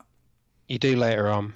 Yeah, I suppose when it gets harder, it must be getting more difficult. But the rate I was playing at, I didn't really have a problem getting back to sort of healthy firepower again. Firepower. Steve Riddle, 117,760. Game is nothing like the kids' TV show I used to watch, where he's Pew Pew, Barney McGrew, Cuthbert Dibble and Grub. Here's Jimmy, who's got a big hole in his wallet now with spending too much money on our podcast. 119,870. Great shooter. Shame I'm not a great shot. Oh, button mashing fun, 125, 150. Vic might not like this comment, but superb pick, Mr. Holly. Never played this one previous to the podcast. Yeah, you're wrong, Mr. Button Mashing. Mr. Stick, 126,560. Had a theory that attending a work telco while playing should be an effective distraction tactic to tease out better scores. Turns out a boring meeting doesn't work. Oh, Mr. 20 to 5, Neo, 127,500. No time to play again. Quick couple of goes tonight, and that's it. First boss killed. Not a bad game. Not a great game. Ross, who's a fan, 127,850. Love the music. Love the twitchy blue laser. Fantastic game all round. I used the orange one more than anything. The laser's not powerful enough. Even though it homes in, it doesn't dispatch stuff quick enough. So I liked the maxed out orange one best out of all. That's what the expert player on the YouTube video I've posted up was using. I used the blue one as well because I thought you didn't have to aim so much with the blue one. Mick Orwell, 138.50. Good game let down by the usual vertical shooter problem of when you lose your first man and all power-ups, it's game over. There is a bit of that. Yeah, I don't quite agree, but I wasn't probably that well enough into it to do that. Michael Vortman, 137,270. Did not know this until now. Great game, but as much as I like the game, hate losing all your power-ups when you die. Stupid balancing. Mr. Buller, good to meet you the other day, mate. 144,060. Love you, Tatsujin O, but you continually make me look a fool. Could be the perfect shmup with shorter levels and some power-ups on death. Yeah. Or Tatsujin. Paul McCaskey, 149,770. Love this game, but haven't played it in years. Had a quick credit to check it works and forgot about the stupidly long levels. It's hard too. Oh, Chris Plus 155,890. We read out his comments previously in the feedback. But he's dead right, though. Wallpaper game with lots of dots. Have you ever done any wallpapering as fun as this? Yeah, it's all about the same, actually. Right. Brian Haribo, 156,360. Can't decide what the best weapon is for this yet. I think the red one. Ben Granville, 171,380. This is a great looking game and doesn't seem to rely on gimmicks like other shooters. Low scoring and difficult though. And dull. Anna Horse, 173,720. Deadlock, 176,710. And there's a link there to his Teddy Boy Blues video. I'll put that in. Ed Horse, 181,640. And he says, enjoyable shooter would like individual levels. Auto fire was great. I think that is a good point, isn't it? We're all putting through. Levels should be split up. Steve Tyke, 182,710. Still trying for 30 minutes more, but I don't think I'll improve. Bill Wellham, 185,140. Enjoying Truxton 2 right now. I always avoided the Truxtons, thinking they were impossible bullet hells, but it's just an all-round fantastic game. Good choice, Mr. Holly. This game is great value for 10 pence. Matthew Bridge, 204, 440. Great game, can do better. Sal Buglierisi, 204,630. I'm not really big on shooters, but man, did I ever love this game. So much fun and quite tough, but it kept me coming back for more. Tactical Giles, good to see you too. Tactical Mr. Gilesy, Tactical Giles. 206, 410. I like this, but I would like it more if it let you keep even one power up when you die. I agree. Like so many of these games, you might as well have one life. With Autofire, you do have a bit of a chance of getting back into it. It's not as bad as Gradius, but it is tough. Now, do you pronounce this Sean? No, Kian. Sorry, Kian. Kian Horse. 210,590. Good score. Chris Moon Cresta Bootleg, 250, 270. The levels seem a bit slow to get through, bit of a slog fest, and then instant death at the hard parts. Yeah. Oh, our soul. 281,610. Off out for a walk in the cold now to lower my blood pressure. Garen, RGDS, 298, 170. Tatsujino, well balanced between the three different weapons. Smart Bomb looks more effective than it is. No. Some deaths are difficult to recover from. Yes. One of the last great shoot 'em ups before bullet hells arrive. No. I agree with whatever Sean is going to say about this. No! We've got very similar tastes in shooters, me and Garen. But Garen also has better taste in other games. Mr. Tronad's always like this. 306,010. Improve my score. There is no way I can get any further. Lovely game, though. Also wrong. Mark Happy Dude, 310,100. My day off work contained a game of golf and then multiple games of this little beauty. I thought I might get to level 3, but alas, it was not to be. Gloff, please. Matt Neo MK, 312,610. And he says, quality polish game that's up there with Raiden on difficulty. No. Needs to put the hours in, but patience is rewarded, though it's flipping hard to recover if you snuff it. Unlike the first Truxton, we'll return to this one. Right, in third place is me, with 346,110, but I had a nap yesterday and put this score in after the cut-off. Never mind. So I didn't play it until just a few days ago because of being busy with other stuff. So actually, I reckon my score was about 200. But I did get yesterday. I got 346, 110, but it was way after the 5 o'clock cut-off. Oh, you monkey! So in the pursuits of honesty and a ribbon from Tronads, I'm gonna have to say my score was 200,000. Quick, call the troll police. Retro Rick from RGDS. 363,730. That's a massive score. I'm feeling a little bit of the 10 pence effect with this one. I think the length of the level starts to grind you down a little bit, especially when you start to die in areas you were doing easily before. Love it overall, though. Tower Plant are masters of dull shooters. You can say a lot of stuff about it. You cannot call it dull. Oh, it's boring as heck. I got into it a little bit, but the levels are just so long. They get boring. I like to do levels of a certain background and a certain theme and different kind of aliens coming at you. Do the level, get the boss out of the way, which is also themed for me, and then go on to a different kind of looking level and then do different kind of aliens, or maybe some that are similar from the game. But when it's just all just coming at you all the time, all the relentless, it's just I want to play something a bit lesser paced, You couldn't knack it, Vic, really. That's what you're saying, isn't it? Yeah. I did have a go. Good hard go at it, though. In first place, as ever, is really? Mr. Charlie Farr with almost double anyone else, 678, 170. Amazing shooter. This might be a personal best for me. Need to figure out a boss 4 strategy. Didn't even see any of the bosses. I know the boss at the end. When I watched the video, I watched the boss at the end with the one with the big long neck thing. Before it goes, congratulations, meh. Carry on. And the big skull thing.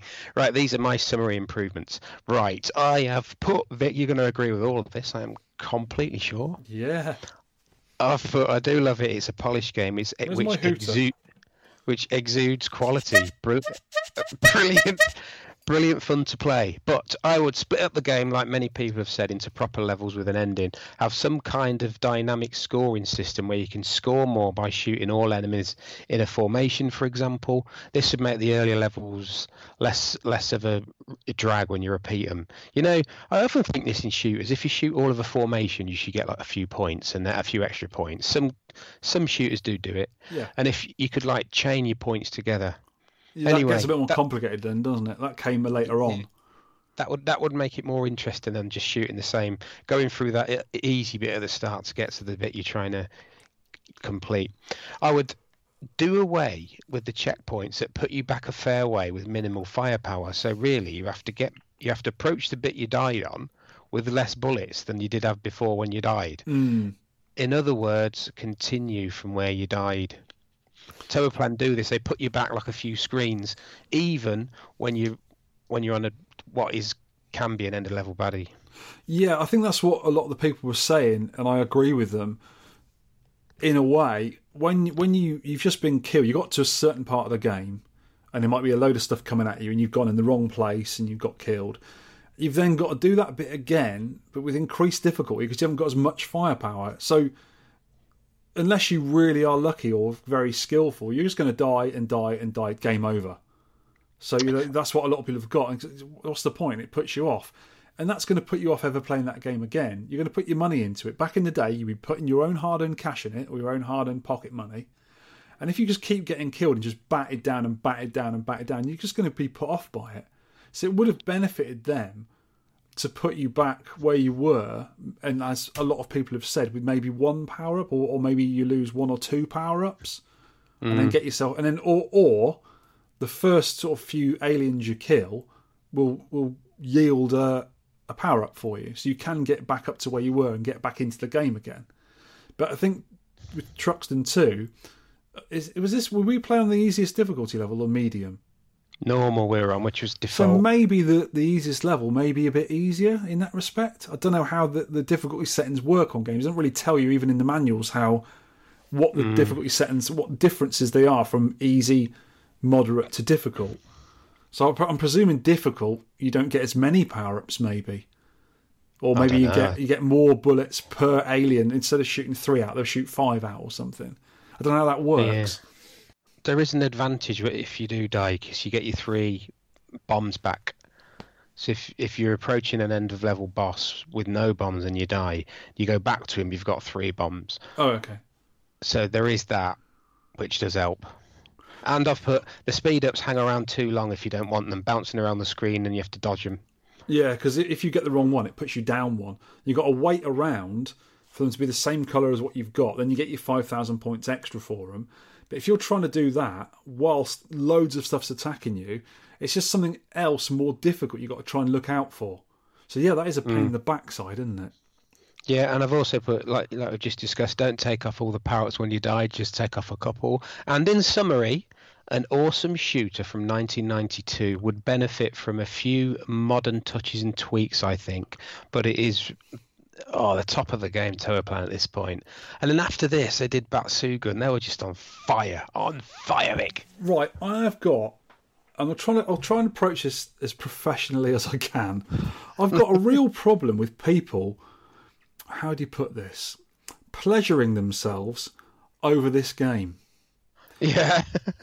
I don't think it's a bad game at all. I think it's got a lot of problems with being just a bit dull, really. But, it does look pretty good. But then again, the graphics are very similar throughout. The difficulty level, I think, is just a bit too difficult, especially if you're, new to this game or whatever. And it does seem to be, as you say, for the Japanese players who are absolutely amazing at these kind of games. And obviously some Western players are too as well. But, I mean, it's not very accessible to a casual player, maybe, who may be in the arcade. I never saw this in the arcade as a kid. Because the arcades in the 90s are sort of going downhill a bit. And people do go on and on and on and on about this game, how brilliant it is. I'm thinking, really? What's so great about it? I'm not quite into that. And then it obviously went into the bullet hells, which are very pretty, but they're more visually stunning than to play in my book. So I'm not sure. I just got bored of it. I got really bored of the long, long levels. I think this is better designed and more playable than the early Raidens. I think the early Well, that Raidens is where you're very wrong. They're unfair with the point blank firing, and I think them graphics are quite similar, quite samey with the constant airplanes and stuff. You've got sort of a point with the point blank firing, but with stuff like Raiden, because you've got less going on the screen at the time, and the game seems, because it's not got a black background, a lot of it, when something's very close to you, especially like a tank, you can see the turret coming round, and it won't fire at you until it's actually looking at you. So you have got a chance with the turrets, and you know where to. You've got to keep an eye out for when something's pointing at you. If it's pointing at you, it'll shoot at you. And other times, you know not to go too near certain enemies, so you stay away from them so they don't point blank hit you. I found that from playing it. So it has got its difficulty. I mean, Raiden 1 and 2 are difficult games to play. But I think as well is the screens don't get so busy with weapons and fire and lasers and stuff. So I find them easier to play because I can see them easier. And maybe that's the problem I have with Truxton, because it's the dark background and you've got lots going on the screen. But fair play to the hardware, it doesn't seem to stutter or slow down at all as far as I know. So that 16 megahertz, 68,000 processor is, pretty good for the poor programming they did on it. We're not going to agree on this, are we? I don't think it's as great as everyone makes out. It's all right for that kind of game, but I much prefer the games where you've got different backgrounds. Maybe they're space themed, or over land and sea, and earth-based ones, and There's lots of different varieties of backgrounds. They are all space-based, but there is lots of variety. Yeah, but the colours don't really change. It's all black backgrounds. Yeah. Maybe I didn't get far enough in it, but I'm not ever going to get far enough in it because I haven't got that much time on my hands to go and play it for 97 hours at a time. But you look at space games like Vulgus. That's very colourful, and you can always see what's going on that. I know it's an older game. That's the point, really. I don't get where you can't see the bullets. I didn't have that problem at all. When you've got lots of the blue lasers going around, it takes up a lot of the screen, and the blue lasers are flying around, on their own accord, getting stuff for you because it's all automatic aiming for that. And I tend to miss the little yellow bullets coming at me because there's so much going on the screen. But that's just me not being a very good shoot-'em-up player, I suppose. I don't really concentrate on what I need to concentrate on to not get bullets hitting me all over the place. Yeah. Never mind that. Go on, let's get on to your little side remix challenge. This is Donkey Kong Spooky Remix Side Challenge. We did this basically because it's sort of come out for Halloween, and it was sort of Halloween not too long after the last recorded. And this is a version of Donkey Kong Remix from a guy called Sockmaster, also known as John Kowalski. And he makes this Z80 add-on daughterboard kits for Donkey Kong and Donkey Kong Jr. PCBs. He does a Donkey Kong Jr. PCB remix as well. These add extra levels and graphics to the original games. They come as small daughterboards which you fit onto the Z80 socket of an original board and then insert the Z80 you took out back into the daughterboard. The extra levels are just as challenging as the original ones, so difficult. The normal 4 levels are also present, plus some bonus levels in between, where you can smash and jump enemies within a small time limit for bonus points. So just before Halloween, Sockmaster, about a month before, released DK Spooky Remix. He released it as a ROM only, but there's no hardware yet, although he is working on it, so you can play this in MAME. It is based on the DK Remix, which I have, but it has a bunch of changes. The first striking change is the graphics. Pauline is now Cute Witch. Kong chucks down pumpkins, and the enemies are spooks, spiders, and bats. The levels have been recoloured and have spiderwebs adorning ladders, etc. Because the gameplay is pretty tough, even for seasoned DK players, the standard lives are set to 5. Same as the harder than Carbide Nails D2K, which came out a few years ago, which is insanely hard to play.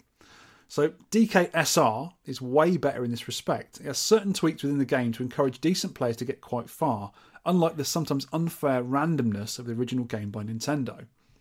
Now, the extra levels are, the first level you encounter is a remix girder level that has 2 gaps in the centre, which they call this the funnel level, because all the barrels and that roll down the middle. Yeah. And they need to be jumped over, these bits in the centre. You've got to get around them. And the pumpkins, or the barrels, roll off the gaps and can roll either way after landing. You sort of work out where they fall. They can also bounce off a spring right by the fire barrel at the bottom left-hand side and bounce right up to the top and re-roll down the levels. When a pumpkin has been in the fire barrel, which is now a cauldron, they turn into bats. And as you know, bats in games suck. I'm watching it now. I've got a YouTube video on of a guy streaming it. Yep. This level you're talking about. Yep. Good, isn't it? It's all right. Oh. You can, of course, use the handy axes, not mallets, they're axes now, to battle the baddies. The same as the old hammers. Another new feature is the girders change colour when you have the axe and flash back to normal when the axe time is running out. This is a simple but very neat feature. It sort of gives you much more of an indication you're about to lose the hammer. As per normal DK or the US ROM set, the second level is a rivet level. This time it's been recoloured and it uses screws instead of rivets. Spooks instead of firefoxes, and the prizes are a snack. Watch out for snakes. A jar of eyeballs and a googly-eyed frog. I'm watching it now. When you make Kong plummet off his perch into inevitable headache, the witchy Pauline casts a hex spell on you and turns you into a frog. As you complete more levels, when Kong goes down, she turns you into different characters. So the first bonus levels after this, it's a 2-rivet level asking you to jump and smash enemies in a small time allowance. You can also grab the prizes on the level for extra points. If you manage to knock out the screws, you can collapse the girders and squash the spooks below, adding to your bonus pointage. Don't fall with the girders though, as you'll lose any bonus points and be pushed on to the next level. When the time naturally runs out, you are given an extra bonus calculated by how many spooks you have exorcised. As with a regular DK Remix game, on some levels you can now jump with a hammer, enabling you to get more baddies and get baddies above you, which is a really cool feature. Now the next level looks similar, like a regular girder level, but it's reversed. This messes your head up. Some of the other bits have been rejigged too. For instance, there's an overly long ladder halfway up on the right. You need to allow time to get up to this. It's pretty easy once you wrap your head around doing the opposite way to normal and allowing for some timing differences. On a lot of these remix levels, Sockmaster has set the randomness lower, so you can use this to your advantage. When you've played it a bit, you'll notice things happen a lot more, rather than the unfair randomness of the original DK game. So next is a girder level Mark II. I initially had a proper head-scratching moment trying to work this one out. You have to do the level in particular order to get the ladders you can't normally get to. I won't spoil the level with telling you how to do it though. Basically, you need to knock out the screws that hold the floors together to knock Kong off his top again. But beware though, spooks can float up and down girders just as you can jump up them. Next up is a half-height girder level, so bonus level. Same idea as before, jump or smash barrels, pumpkins, for them lovely bonus points before the time runs out. Grab the froggies, snacks and eyeballs for more bonus prize too. After a normal girder level from the normal game, you get to the all-new pie factory, Spooky Pies. Same as normal, run up to get to the top as quickly as you can, avoiding conveyor belt pumpkins and stupid bats. The only difference to a normal pie factory level is you have to climb the last ladder up to Pauline, but Kong is patrolling the top conveyor belt. You basically get to the top, and not just getting to the top would do the level normally, you have to get to the ladder near Pauline, but Kong is going backwards and forwards, so you've got to time it right. So, time it right so you would moonwalk to the ladder while Kong is moving away from you. If he touches you, you lose one of your lives. Also be careful not to get caught running on the conveyor belt and run right into him. He does not like this, and will take a life. Now, if you've got this far into the game, you have noticed that the stack of Kongs, as you climb the levels, are doing the see no evil, hear no evil, speak no evil. I like this graphical touch, it's pretty cool. The next spring level has been rejigged as well, making you do the level in a slightly different way. The springs bouncing and falling down the right hand side of the screen move positions depending on the bounce at the top, and it really messes you up if you're a reasonable DK player, which I'm okay at, I suppose. I say I'm an okay player, but when you're used to doing a level in a certain way, and they just change it slightly, it's quite a challenge because your head is so used to doing things in a certain way. Now the next level is another new one. This is another rivet level, this time with a lever, which changes the direction of the two elevators on the side of the screen. And these levers were always featured in the Game & Watch games. Mr. Game & Watch was always moving levers around. It kind of reminds me of that. As with the previous new rivet levels, you can collapse the levels on top of the ghost to remove them for a bit. You can then jump on the levels to get to other parts of the level, i.e. the all-new lever. This lever is a bit easier to work out than the other revamped rivet screens. Another bonus level again, this time with hate bats. It's basically a small segment of a pie factory level with conveyor belts and evil pumpkins. Squash the bejesus out of both of them for bonus points in the time allowance. after you've done a few new and old levels in between now, you do a rivet level where Pauline turns you into a shell creeper from Mario Brothers. You then have bonus levels of smashing these crabby devils. These crabbies are now a permanent enemy and take over from the spooks, so it's actually changed the graphics again. A few more original and new levels again, and you get to another bonus level, but this time your character has put green overalls on. Hello, Luigi! You then play as Luigi. Same again before she turns you into a Goomba, and then you have Goombas as bad guys in a lot of the levels, and they move really rapidly. So that's basically all the levels you can do. I think there's 4 new ones and the original 4 plus the different bonus levels. So here is a bunch of the Easter eggs that Sockmaster has included into the game, and some of the DK forumites on the Donkey Kong forum have found so far. So you've got number 1, Luigi is a playable character. Number 2, Warp Pipe skips the stage, which I've not found. 3, ladder dismount auto unstick. So I think that's to do with how you get on and off the ladders is slightly different. Number 4, Shell Creeper in-game characters. Number 5, Goomba in-game characters. 6, re-jump assist frame perfect re-jumps when jump button is pressed before landing. So I presume if you press the button before you land, you do another jump immediately without any frame skips. It's really I think that's a technical thing. I'm not too sure about that one. Number 7, prize score and increased point value as more prizes are collected each level. The points are totally different. 8, anti-leech bat ghost can climb down ladders when leech. So I presume if you're getting points off of bad guys, they can now come down the ladders at you when they couldn't do before. Number 9, Shy Guy in-game character. That's from the Mario Brothers games, Super Mario Brothers games. 2, Thwomps in-game characters. 11, Giuseppe Sis Crusher playable character. Not sure about that one. Number 12, broken ladders can now be climbed down. 13, jump bonus is now 100, 300, 600, 800 and 1,000. So I presume if you jump over like 4 barrels at a time, you get a lot more points for them. 14, bat stroke ghost jumping won't reverse or use ladders when jumped. So if you jump over one of these bad guys, they don't go back underneath you. They will allow you to jump them, and then they won't use the ladders after you've jumped over them, which is another technical thing in the game. I presume decent players can use that to their advantage. Number 15, additional prizes, some barrel stage prize pickups. And then 16 to 20 is still not known yet. People haven't worked out what the last 4 Easter eggs are yet. And Sockmaster won't tell me what they are either. Right. The graphics that he's changed look quite detailed. They're really nice, yeah. They're really well drawn. But it would run on the original hardware, would it? So he's not done any clever... No, apparently it does. There is talk of him releasing this on a daughter card, same as DK Remix and DK Junior Remix, which I'll speak about in a minute, actually. But we have got some scores, because a few people put their scores in, not many. My score is 87,000, but I did get a bit better than that afterwards. And I didn't really put a time limit, so I will include my higher score, because I'm quite proud of it. So I am the Starman, got 46,800. Brian Haribo is 55,400. My first score was 87,000, but then I beat that. Boom Go Pinball got 96,400. And then me, again, I got 101,600. So I did get to the 100k club with Delusionals Arcade, 111,500. And the great Charlie Farr, 141,900. And he says, great fun. Lost most of my lives on the rivet board. Didn't know you could use the fallen girders to stand on. That's a hint how to do that level, by the way. So overall, this game is very polished, a well-adjusted game with lots of play mechanics cleverly adjusted to make the game more enjoyable. Even more enjoyable over the original DK in my books, as a lot of the unfair randomness has been removed.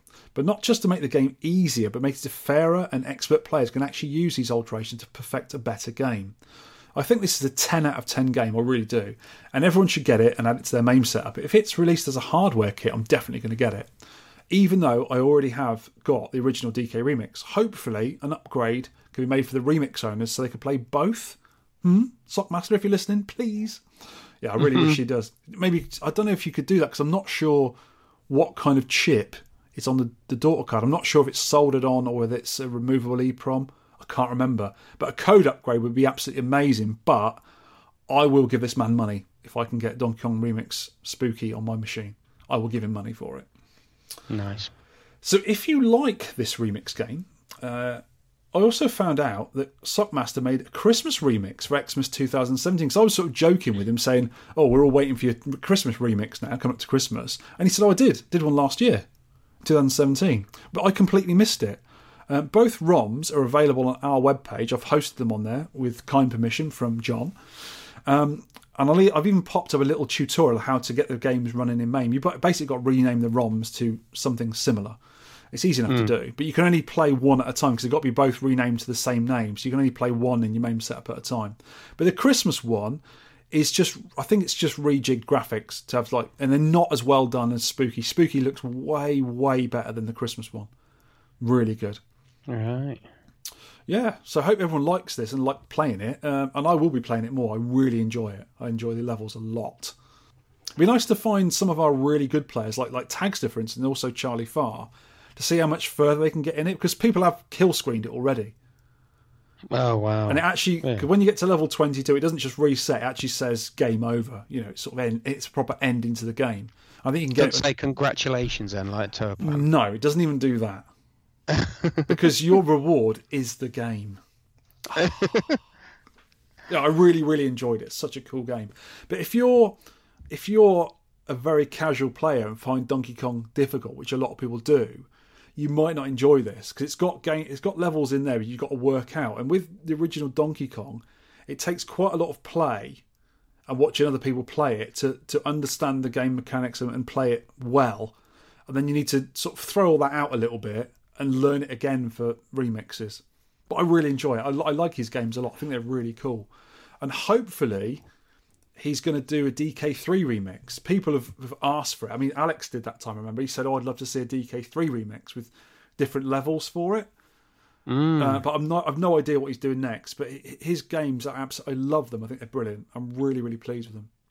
Well, actually, no, I don't really play them, but I think the best thing about them is the marquees. The marquees are really well done. This Halloween one's really well done. Have you seen it? Yeah, people have actually made their own cabinets for remix. Yeah. I don't think anyone's done a spooky one yet, but they've done a marquee for it. I think they're absolutely brilliant. It's just breathing life into old games. I hope people do this with other games as well. Add levels to them. Maybe make things better, fairer. Maybe give them a graphical update. I think it's lovely. I think it's a really, really cool thing to do. Yeah, I'm still waiting for Moon Patrol ++. That would be brilliant. I would love to see a Moon Patrol for you, yeah. There is a sequel, but it's not good. It's called Horizon. It's not brilliant. It's not as good, is it? But no. I also asked John as well. I said quite seriously, have Nintendo approached you yet to put this on the Switch? Because Nintendo released like Xbox Arcade, but it was their version of it. And they put Donkey Kong, the original version, on there to play. I'd love to see one of the remixes on there, or all his games on there. They'd be absolutely brilliant. I mean, because there's a big sort of online competition going on with it, because you can update, you can put in your scores and have yours on a worldwide leaderboard. And I think people playing the remix games would love that as well. I think it'd be really, really good to have. So hopefully Nintendo will pick it up. I was serious about it's as good a quality a game as the original game. So I think it should have a bigger platform and more people should be able to play it. I'd love to see it on Switch. It'd be amazing. Yeah, I do like it when people do this. They remix the original games. Well, it's like those people who did Sonic Mania. They did it as a fan-based thing, and then Sega picked it up, and it became a proper release. You can even get a disc, a physical release for it. I'd love to see a physical release of this. I would buy it. Yeah, nice PCB. Be awesome. Next show's game. We've had a bit of a crappy game, so next week is my turn. I'm going to give you a slap. Ow! But you've agreed with me. I let you into this a little while ago. This is a good game. It does have 10 minutes, and it you does like look... it. I like it. So next show's game, and it is a bit of a obscure one. It is called Baloo Balook no Densetsu, or The Legend of Baloo Balook. It's 1986 from a company called Able Corp. The ROM is just Baluba, Baluba. Lives 3, difficulty 0, extra lives on 30, 100 and 200,000 points. Submit your scores on Twitter with hashtag 10pscore, hashtag 10pscore. or on Facebook as a comment, or on a podcast post, whatever you like. Hit us up. Pictures, please, if you like. And as I said a few weeks ago, if you like Star Force and Bomb Jack, you're going to like this game. There's elements from those games in it, and I really enjoy this. And I've got lots to talk about. I found this completely by accident, and I'm really enjoying it. I hope everyone else does too. It's like me finding Spatter. That's my find of the year, that Spatter. Yeah, Spatter was a good little game, wasn't it? Yeah, enjoyed that one. I really enjoyed it, yeah. So that's about it. Have you got anything to add, Sean, before we sign off? No, just keep on playing, kids, and thank you for all the feedback. We're having loads of really nice feedback, but it makes it worthwhile, Vic, doesn't it? It does really. Yeah, thank you for the feedback, everyone. We really enjoy it. And yeah, keep it coming. Talk to you soon. Bye. Thank you, kids. Goodbye. Is that an air horn or your dog? That's my air horn effect. I'll put a proper air horn effect in, by the way. No, I'll leave it. You can download or play the podcast, read all the show notes, and leave feedback at www.tenpencearcade.co.uk. You can email me at vertvic@tenpencearcade.co.uk. You can also reach us on our Facebook page. You can tweet me at tenpencearcade, and you can tweet Sean at Sean Holly. We'd love to hear from you for game suggestions, arcade pickups and stories, or any of your personal thoughts on anything we may have covered.